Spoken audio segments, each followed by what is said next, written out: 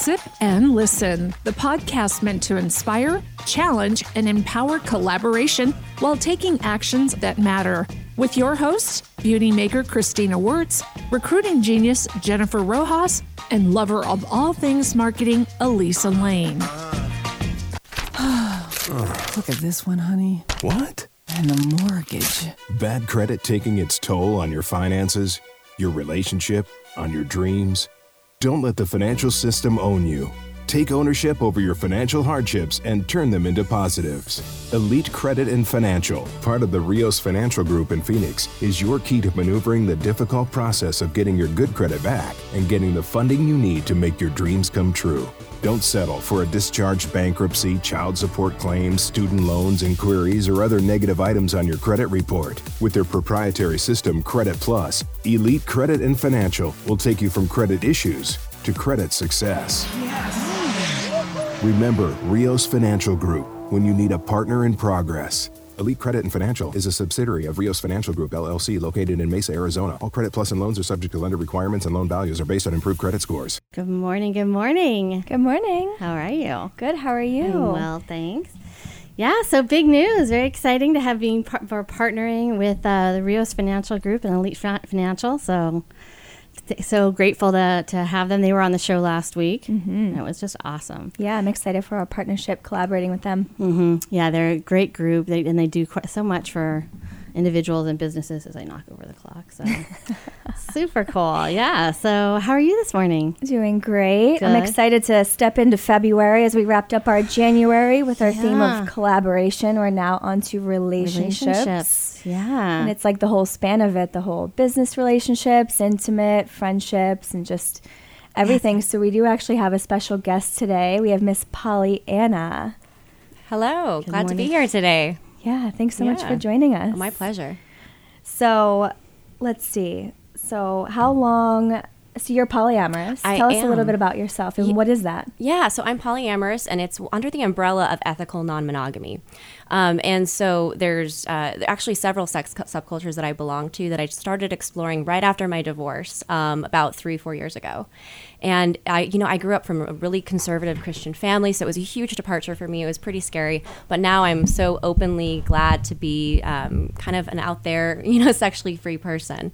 So polyamory, kind of a simple way of describing it is having plural love. So dating more than one person, basically. Mm-hmm. Yeah, and so I'm really the way I kind of describe it simply though is my heart was designed to love more than one person at once. And so after years and years of just trying to make monogamy work and getting to a point in a relationship where it was a perfectly fine relationship, there was nothing wrong with it, it wasn't broken, but just something just didn't feel quite right. Something was missing.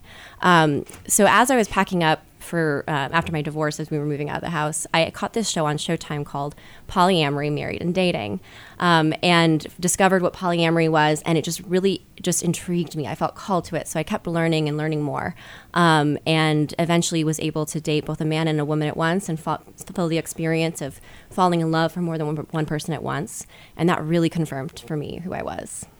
Yeah. That's fascinating. Yeah. Did you...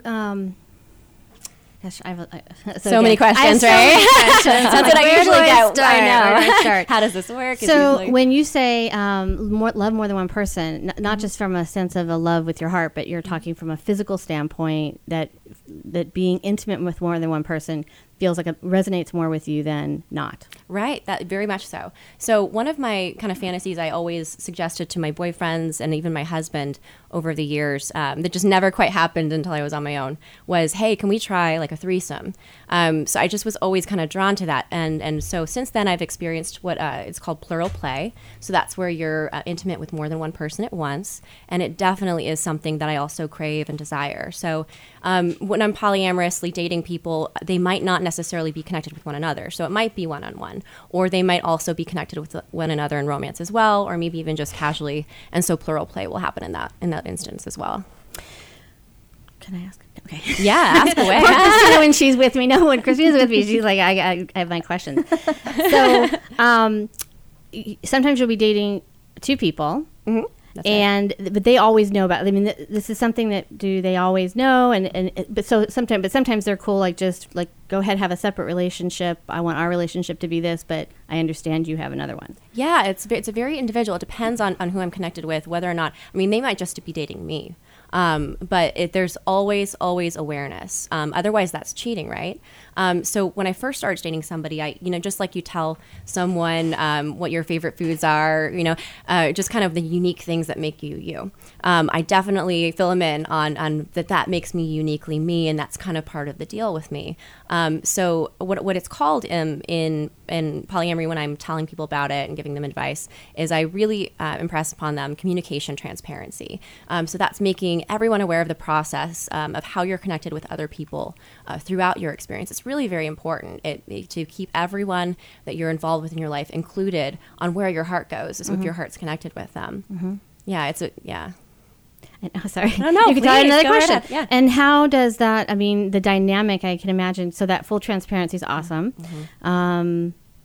The dynamic, how does it, do you find that, can you tell when somebody says they're okay with it, but not really? Or do you just let it play out the way it's going to play out? And if it becomes an issue, Oh, so that brings me to like relationship hierarchy conversations need to happen, and those happen at the beginning of a relationship in a polyamorous relationship, and even kind of monogamy can take a cue from this of what are our rules and our boundaries, how are we feeling about things, does this really fit for us? And that's definitely not a one-time conversation. It's something we talk about over time. So when things like jealousy pop up, or maybe our partner's not feeling quite comfortable, and certainly when we sense it in them, which we can kind of in like the little cues of body language and how we say things to each other, just knowing someone, we can kind of pick up on those things. We bring up relationship hierarchy conversations and we really talk about it because it's really important that we're looking out for each other's hearts and making sure that we're all feeling right. And sometimes it's a matter of reworking the amount of time you spend with the other partner, or spend time with that partner, or adding something a little special you do with them. Or maybe it's a matter of creating new boundaries and kind of redefining how everyone in the relationship is connected. And everyone has a say in that. So even if I'm dating person A and person B and they're not dating each other, how I interact with person B is going to affect how person A feels, how I have a connection with that person A in my life. So it really matters what each person's opinion of the entire dynamic is, what their heart's feeling. So staying in tune to that is essential the whole time throughout the relationship. So it definitely does evolve. There's a lot of potential for relationship evolution, which for me is one of my favorite parts about polyamory. We all grow individually over time, and certainly will grow collectively. So having that potential for evolution is definitely present in polyamory. Yeah, it seems like it almost seems would create, I'm sure not always, but almost healthier relationships to some degree, because it sounds like you have to stay so actively engaged in the relationship that it's hard to go on autopilot because there's so much going on. So that's quite interesting. Right. Well, that's actually, it's very interesting you bring that up. I feel that way too. I think it's when we're in a monogamous relationship construct, which there's not, I think monogamy is a great relationship format. If it's right for you, and there's certainly that's true for some people, but I think it's really easy to kind of sweep things under the rug, looking back in my past monogamous experiences and kind of ignoring issues, but you really cannot do that in polyamory. Y'all will break up real fast. So, there's really, in most polyamorous relationships, or at least the ones that are successful, there's excellent communication. Everyone's really in tune with how each other's feeling, because you kind of have to be. Otherwise, you just will not survive. It will not work. So do you find that you just seek to date already polyamorous people, or do you find monogamous people and try to share polyamory with them if they have an interest? What do you see yourself doing mostly? Well, I'm open to all possibilities. If I'm being honest, the polyamorous community isn't as out there. I mean, I'm out and polyamorous, but not everyone is. I've got laid off of a job because it was discovered that I was dating a man and a woman at the same time, and that was against the Christian ethics of the company. So it's not, and certainly there's family members of mine who have very harsh opinions, and that's been difficult at times for me. So it's not easy to be out and polyamorous. So not many people are. So it's kind of almost hard to find a high volume of. There's not a Tinder for polyamorous people that I'm aware of here. Business model, right? Yeah. Hey, maybe Tinder can take a cue from that. But yeah, so I would say most of my dating experiences have just been me being open with people about and meeting them naturally about being polyamorous and them finding an interest in me and an interest in it and going from there. A couple that I'm dating right now have never been polyamorous, but the wife of the couple met me and we really connected, and we've been dating for a while now. And it's been going great. And so that just kind of was just talking about it openly, them learning a little bit more, having a connection, and then growing to it and giving it a try. Mm-hmm. I think I'm so happy to hear that you say that you're out like in polyamory, because I think the more that we talk about these kinds of things, it can actually allow people to explore them more. And while they might not even think that that's possible or on the table for them, if they meet someone like you who's just so open and transparent about it, they and can normal. be like, okay, yeah, like, let me try this on. Like, let's see if this is for me. And otherwise, if nobody talks about it, then nobody has that opportunity. So true. I mean, there's so many stigmas with polyamory. Well, with lots of sex subcultures, really like it, and so that's why there's a risk, is because it's not yet socially acceptable. So of course, it is a risk for me to be out there, and for those who have come out to do so. And I'm not saying that it's good or bad to be out or not. It's a personal choice. You know, no one should come out of the closet, polyamory closet, until they're ready, until they're called to. But the more education we have, which is why I'm so grateful that you have me on your show today, and the more exposure, the more people become aware and see it less as taboo and more as normal, the more the stigmas will go away, and it'll be less of a risk for everybody. Yeah. It's interesting because as soon as that conversation gets opened up, like once people start learning about polyamory or swinging, the more people you realize who actually have that. I was talking to a girl the other day. I want to say she's like maybe 20. And somehow polyamory got brought into the conversation. And she was like, yeah, my parents are polyamorous. Like, oh, wow. I grew up in a household where I had 4 parents. And I'm like, that's insane. Like, I had no idea. She's just this normal girl that I've known for months, and all of a sudden I find out her parents were polyamorous. And the same thing happened this past weekend. I found out this other kid's parents were polyamorous. That's so great. Well, that's one of the complaints I see in documentaries. I'm a documentary nut, so I listen to podcasts, I watch documentaries, audiobooks, all that stuff. And whenever they have a psychologist, saying, "Oh, polyamory is bad," usually one of their arguments is it's terrible for children. It's bad for the family unit, and that I completely disagree with. I think if anything, you've got more healthy influences as long as you're bringing healthy people into your life, which we should all effort to do. And I certainly feel like I do. Then there's no risk of anything but good. There's just more love on top of love. Yeah. And also the parents are setting the example for their children that even though you're a little out there and different, if you're being yourself as you're called to from within, and you're treating yourself well with value and others with value, then it just gives them a good example so that they can be more free to bravely consider who they are as they are called to from within them. Mm-hmm. I think that's a great example. For sure. Mm-hmm. Anything for you, Jennifer? No, I see like your brain turning. Questions. Yeah, and I'm just trying to how do I? We're gonna have to make this show 5 hours. I know. I was sitting here thinking. So, I guess I was thinking. I guess that pretense. I was trying to think where does monogamy come from? So that idea that we're socialized to only be with one person, which in some ways it does not necessarily.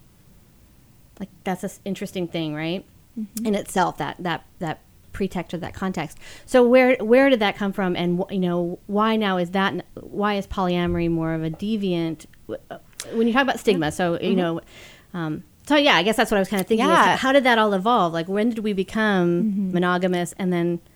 Well, when you look at historically, in a historical context, there's a lot of deviations that happened over time from monogamy. It's just that within the last, hundreds and thousands of years, it's just kind of been collectively the most socially accepted thing. I mean, think of polygamy. That's non-monogamy, having a bunch of wives. And certainly there's, I think, of like ancient ancient times where it was socially acceptable to have somebody on the side. I can't even think of the official a term for it. Certainly for kings, that was acceptable to have people on the court, courtesans. Yeah, so there's this really new concept. There's this couple out of Louisiana who I'm going to be collaborating with, who do this podcast. They're polyamorous, but they are of the mindset, and this is kind of a branch within polyamory, of relationship anarchy. So when you bring up the constructs of, okay, what have relationships historically been? Relationship anarchy says we're going to completely ignore that, and we're going to form relationships just from scratch as if we're inventing it for the first time. And so people are really thinking about things that way. They're thinking about their sexuality and not even labeling it bisexual, pansexual, but in more fluid ways. And they're thinking about relationships in more fluid ways and gender in more fluid ways. And saying, okay, we're not just going to go off of these constructs and make something new that already exists. We're going to completely start something from scratch here. So that thought, especially with Generation Z, I think that's the new term for the new generation that they've labeled, that they're settling with. So it's just really this really open thought. And I think that's so exciting to not only kind of convert what we already have, but to just completely start from scratch and see what we come up with. That brings me to my next question for you. Like, you're not just polyamorous. You have coined, maybe you coined it, maybe you heard it, the term polyswing. So what does that mean? Yeah, I kind of threw it. I like wordsmithing and playing around with words in really dorky ways sometimes. So I'm both attracted to, or I'm both drawn to being in plural format of relationship, and then just plural play, so having intimacy with multiple partners within and of itself.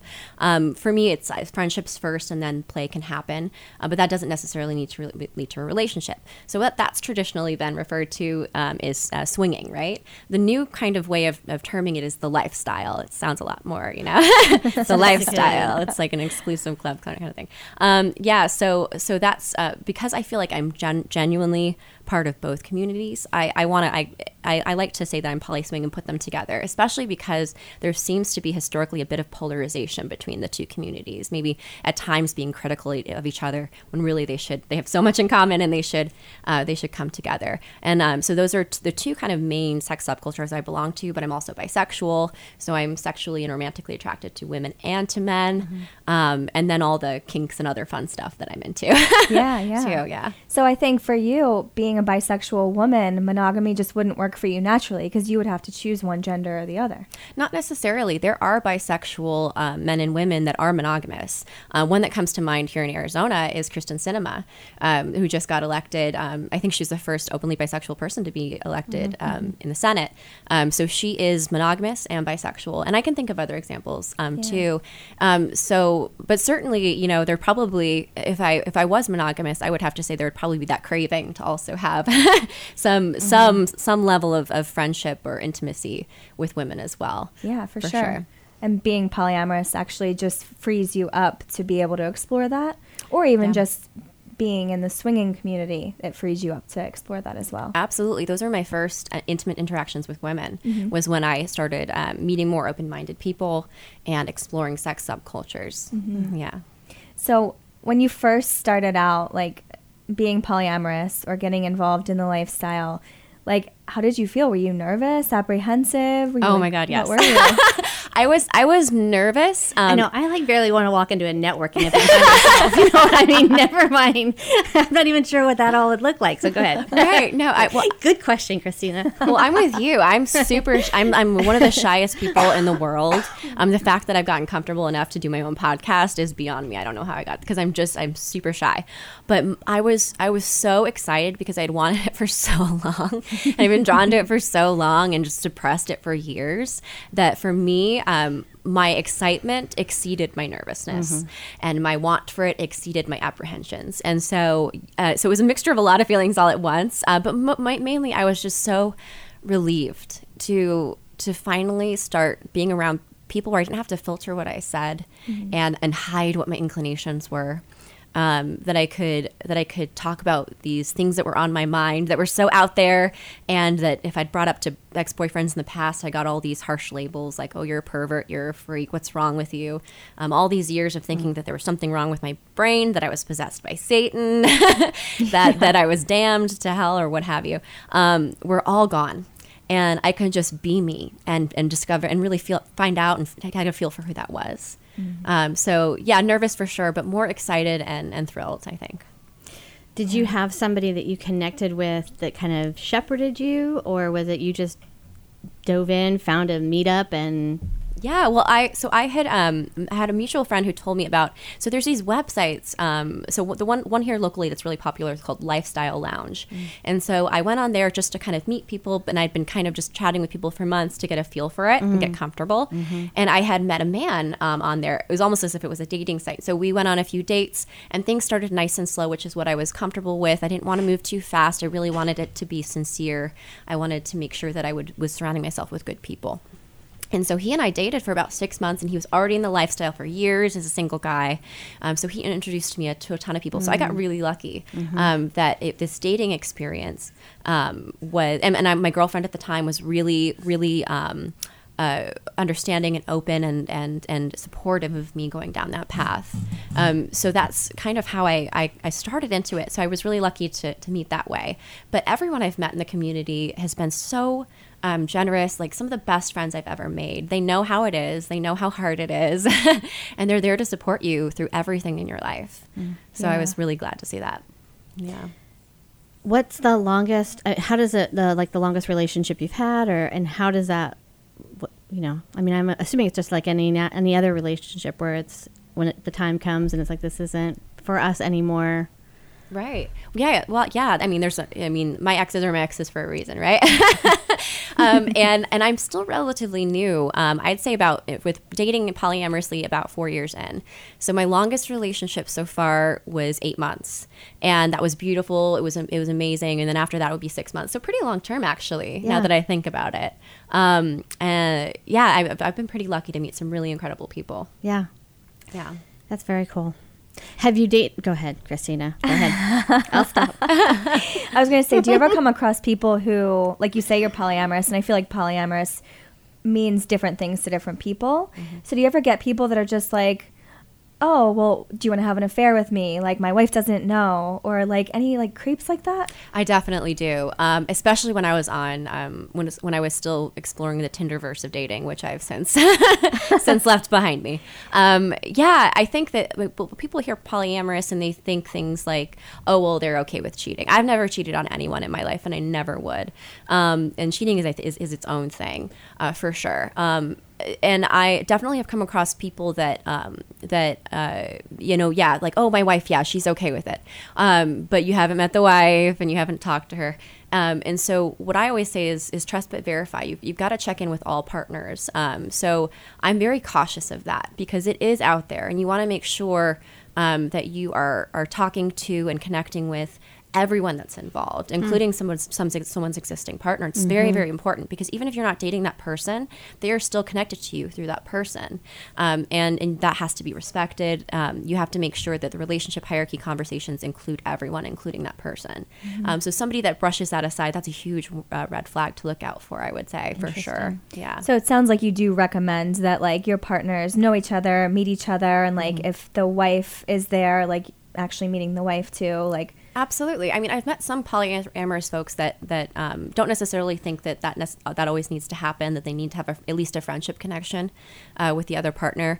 But I tend to disagree with that. I think that you need to have a rapport with them. You need to have a direct line of communication because they are affected. They are part of the pod, even if you're not in a relationship with them directly, that your relationship is affected by them and their relationship is affected by you. So they are in your loop, even if it's not a romantic or intimate connection.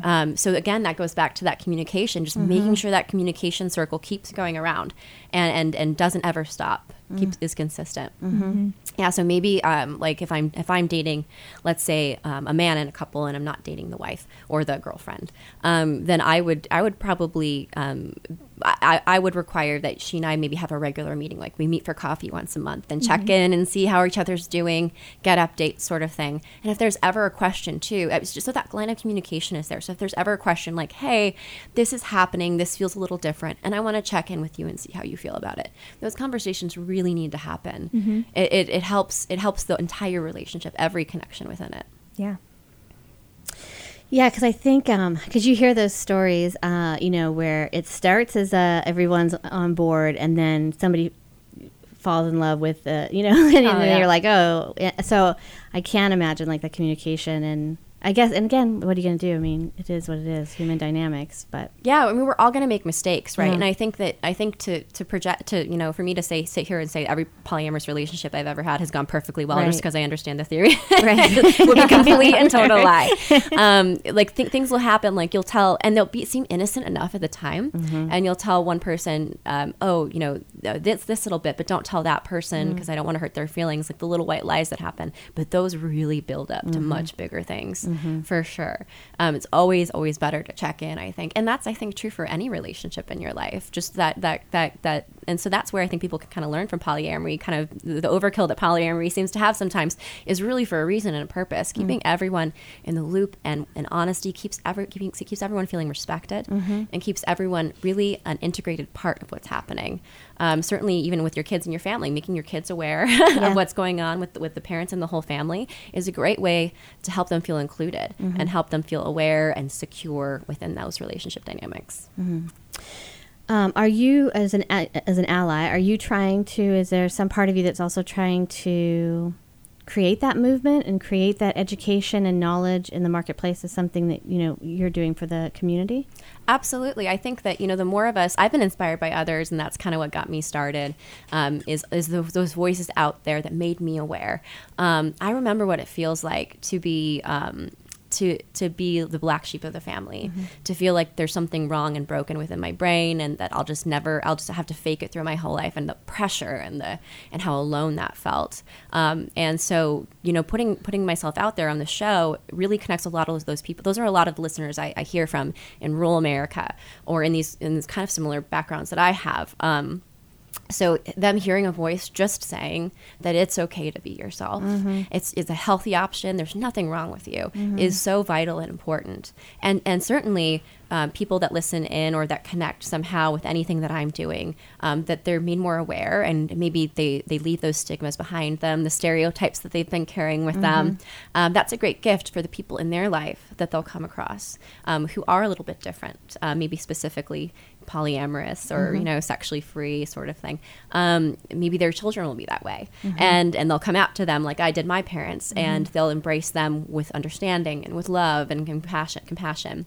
Maybe an employer will hear of a business, and a person won't get laid off for being a little bit different and uniquely themselves. I think there's this the reason why there's just this, it's just not socially accepted, because there hasn't been a lot out there. It's getting to be more and more of people just talking about it, making connections between communities and building those bridges, and just making it a more welcoming place for people that are a little bit different. Yeah.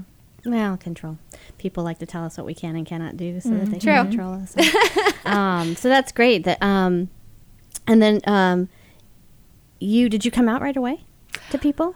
I didn't. I spent probably about a year being bisexual and polyamorous, and then I came out as bisexual first, and then just got within my own inner circle, friends and family, just like as it came up, or came out to my parents, and then a year later I came out as bisexual openly, like in a public post on Facebook, and then polyamorous I haven't done a public post, but I guess I'm doing public things now. So I'm like, well, the toothpaste is out of the tube. FYI. Guess what, guys? It kind of just happened naturally over time. I'd say about a year or so, and I just really felt called to it. I felt so much ownership, and I felt so much relief. I'd found my voice. I trusted it, and I just felt like, if you're not going to be okay with me, whoever you are in my life, for who I am, then I'd like to know, and I'd like you to know that I'm okay with being myself and you not being okay with it. Yeah. So it was a very empowering experience. It is empowering. Yeah. Well, it sounds like risky, like coming out, right? And then you got fired for that one time. What are some of the other risks that you see in polyamorous relationships? Well, this has come up in a forum recently, and this is something I have experience with too. And I've known a lot of people. It's one of those things where family really reacts poorly to it sometimes, especially if there's reputation involved. So there's egos there, right? And then there's just the religious influence of, if you're not, of this certain path that Christ calls you to, and we think this is what that path is, then that must mean that you're a bad person that's going to do other bad things. So one thing that I've seen happen way more than I'd like to is parents getting reported to children's services because they're polyamorous, because they're swingers. That must mean that they're going to harm their children. Wow. So that happens a lot, unfortunately. And for anyone out there who is listening, who is in sex subculture, I want to reassure you that your children will not be taken away for that. These organizations have noticed an influx of these kinds of reports, and for that reason, and they do have to respond to every report, but they will not take children away for that. So that's something that I hope, if anyone's out there listening, that applies to you. You have children and you're in these cultures, your kids will not be taken away, so no worries. And then certainly there's other social risks, like maybe losing friends. Definitely something that I've experienced. I had a lot of really wonderful friends from when I did community theater, and some of them I just stopped hearing from. Wow. Yeah, because they were maybe they just didn't think I was straight and narrow like I used to be or used to seem to be. Right. And that just didn't fit in their life anymore. What you were pretending to be, right? Right. Not very well pretending to be, but pretending to be nonetheless. Yeah. Yeah. Yeah.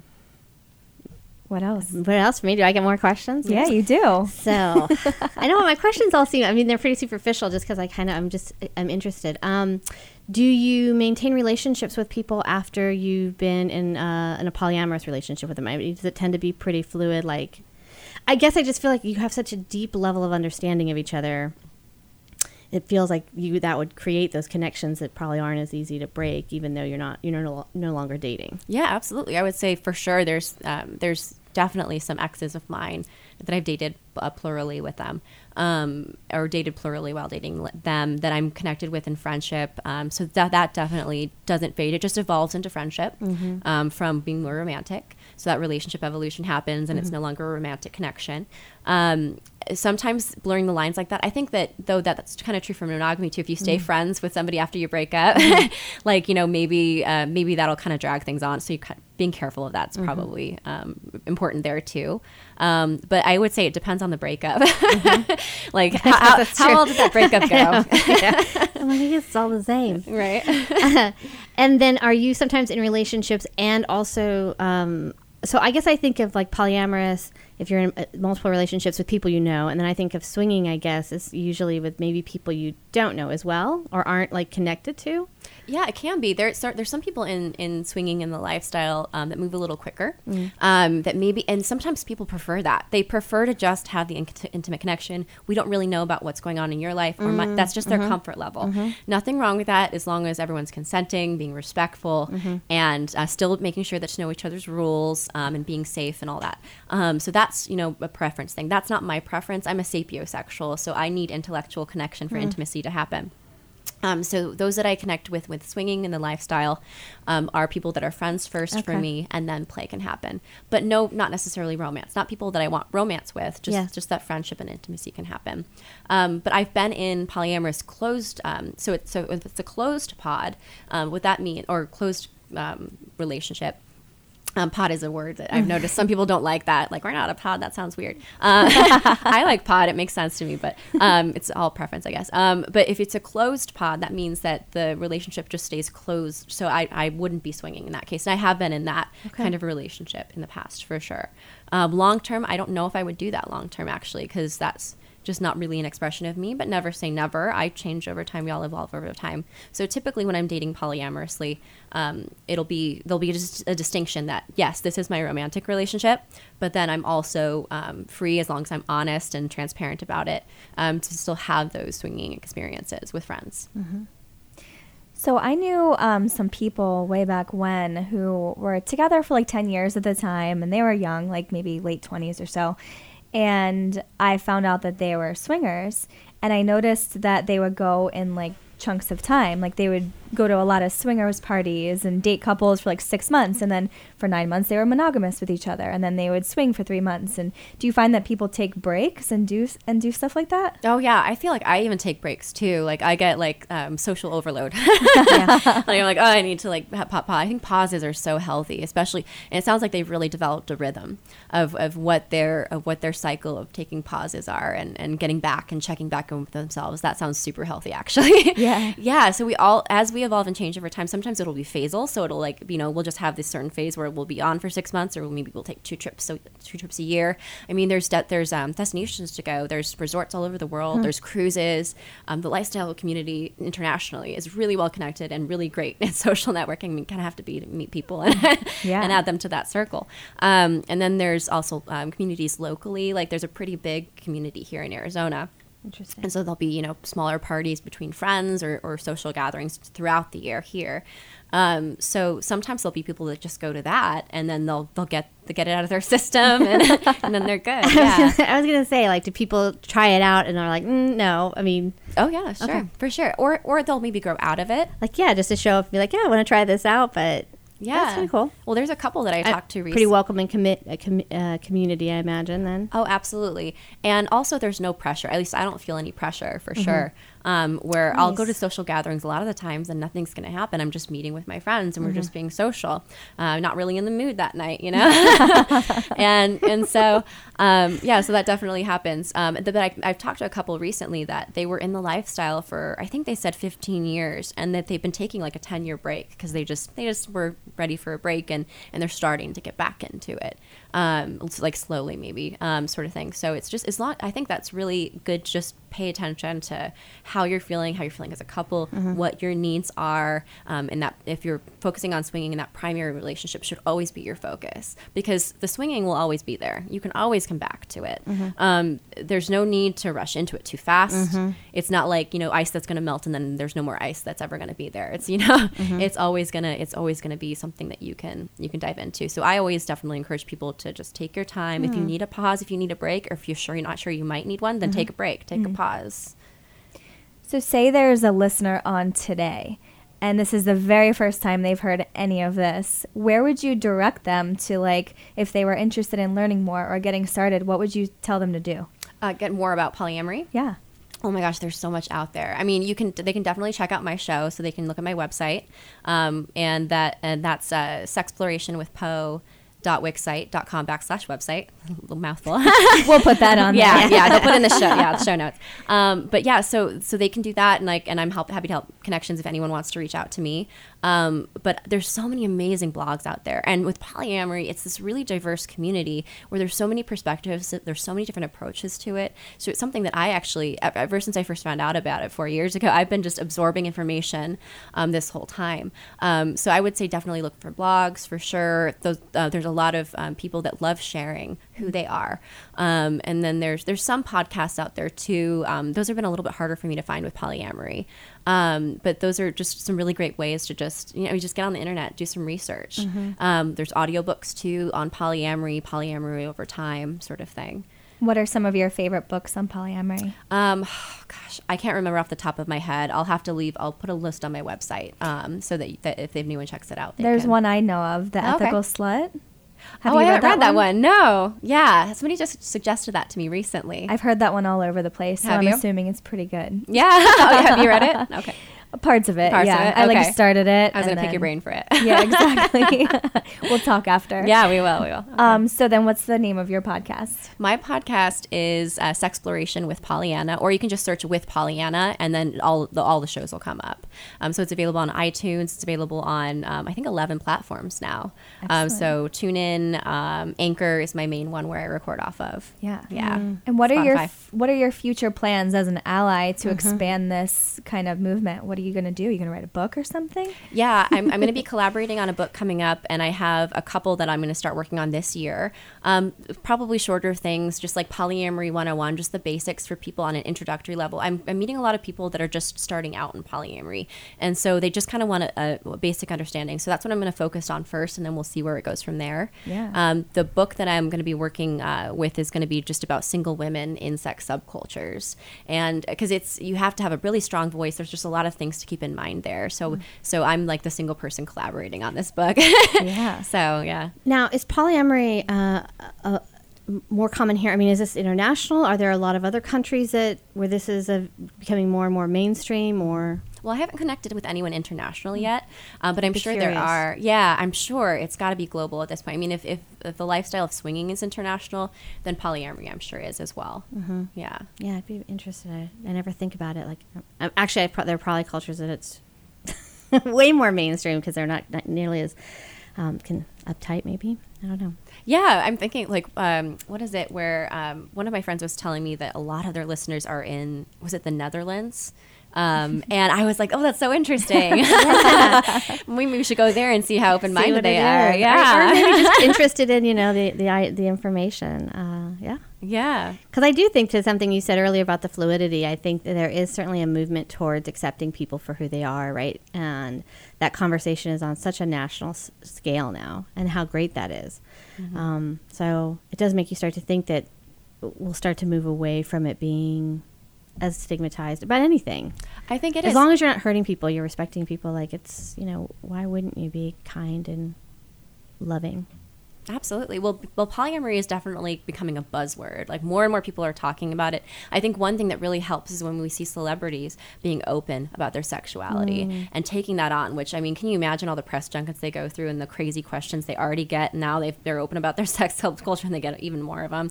I think it was Ezra Miller. He was in those J.K. Rowling movies recently, and he was in this really amazing spread being gender fluid with Playboy. And he's polyamorous. And so when you have, and then there's other celebrities too. Bella Thorne, I think, is polyamorous as well, but she doesn't like to label it that, but open relationship sort of thing. So, and there's other celebrities that are kind of under the radar, but are too. And when you have these public figures putting themselves out there, it really sets the example that it is okay to be yourself. Otherwise they'd be risking their career, right? So I think that's we'll see more and more of that over time, slowly, and we just have a little bit more to work through. So we'll get there. Very cool. Yeah. Can you speak to like the customization of these kinds of relationships? I feel like it's almost like choosing from a menu. Like, I want my partners to be involved. I want this. I want that. Like, I want relationship hierarchy. I don't want relationship. I just feel like it's so customizable. It really is, which is where explaining it to people can really get confusing. So relationship hierarchy is basically where you have a primary partner, and then you'll have, people have like different stations kind of in the, and level of what level they are in the relationship. Number 1, number 2 sort of thing. So some people don't do relationship hierarchy. Some people do group, and that's where everyone's on the same level. And there's even different terms for that. And the terminology for polyamory seems to be changing every day. I try to stay on top of it, but it's always evolving. And then there's relationship anarchy, which is its own thing too. So it seems like, and then there's different times. There's all sorts of different ways that you could build your own polyamorous menu, and it can get confusing for sure. And it's something that can change over time too. So it's not necessarily, you're not going to walk into a polyamorous relationship, and then 5 years down the road, is it going to be the same exact thing? It's probably going to change for sure. So it can get confusing, and I think it's hard for people to wrap their minds around things. We like to simplify things and just kind of keep it cut and dry. But I think that's actually part of the beauty of it, is that it gives you the freedom to make your connections more true to you, to your partners, as that changes over time, as you add maybe more people in. For some people, three is the total number that works for them. For me, I'm more organic. I can go in different number combinations. For some people, for some singles, they prefer to just date couples, and I've definitely done that, and I enjoy that too. For some people, they like to be the V and be just the person in the main focus of the relationship, and be dating like maybe 1 or 2 other people. Sort of thing. So it just really depends on what's right for you, and you just really have to ask yourself those questions of what's right for me, and then have those conversations with your partner of what works for all of us. Yeah. Yeah. And I feel like more onto that, it's like you don't even necessarily have to be intimate with all of them. Like, say you're in a monogamous relationship and you just remember this person you used to like cuddle with, and you guys were the best cuddlers and being affectionate, but you didn't ever have sex. Like, in a monogamous relationship, you wouldn't be allowed to just go cuddle with that person. But if you're polyamorous, you could have like cuddle buddies. You could have sex with people. You could do massages with people. And like, that's where it is. And it doesn't have to be just sex either. Absolutely. And that also comes into play with certain kinks like BDSM. Not everyone is into BDSM. Not everyone's into power play. It's one of my kinks. And definitely it's come up in conversation where, some people, that's not their comfort level. They don't like that. So if I've got, you know, these partners that don't like that, and then I've got this other partner that does, oh, that's amazing. And now I can have this fulfilled with somebody that I'm connected with, and it's not right for the other people. They don't have to compromise. They don't have to do something they're not comfortable with. So yeah, it opens so many doors for different things, for sure. How do you manage those feelings if a partner isn't into the BDSM and you're getting that fulfilled elsewhere? How do you manage their feelings of like not feeling good enough or adequate or being your everything? Oh, I think that's just a matter of communication. It's really important to pay attention to how people are feeling. Yeah. If there's something that's maybe missing in what I can communicate, the time and attention, maybe helping to broaden their understanding of where the difference is. Maybe they can actually be part of a plural play experience where they're not participating in it, but they experience it and they can see the difference for themselves, sort of thing. Just working together. I think that. Ignoring those conversations can breed resentment, for sure. But when we help each other work through it, we can really help nurture each other into better understandings, into being comfortable with it. And that does matter. Like when jealousy pops up, is okay, what are the feelings underneath it? Because it's not just jealousy. It's never just that surface emotion of feeling jealous or feeling left out. There's other things underneath it. You have to dive deeper and deeper together into those layers and really get to the heart of it. Yeah. Yeah, I think you'd have to be incredibly self-aware to be in these relationships. It could be really easy to say that you want to be in them, and then if you're thoughtless or you just kind of you'd have to be really careful who you choose to be in, which is probably, again, you should be careful who you choose to be in partnerships with. But this seems like it would be really that right up front, how deep the communication is and the understanding and transparency and expectations, because otherwise it could be really hurtful. Yeah.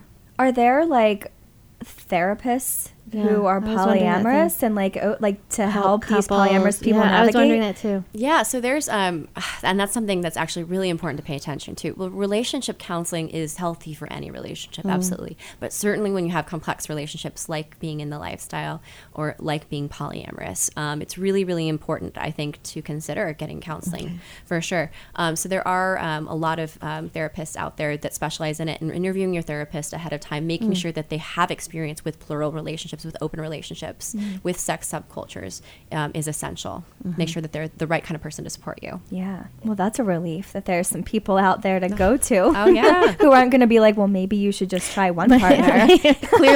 Clearly you can't handle one, so you should not be handling three. I'll actually be adding a page to my website of recommended practitioners that I've interviewed personally that I know. Oh, good. Wonderful. Yeah. Well, thanks, Pollyanna. This was wonderful. This was really, really interesting. A great way to kick off a relationship month.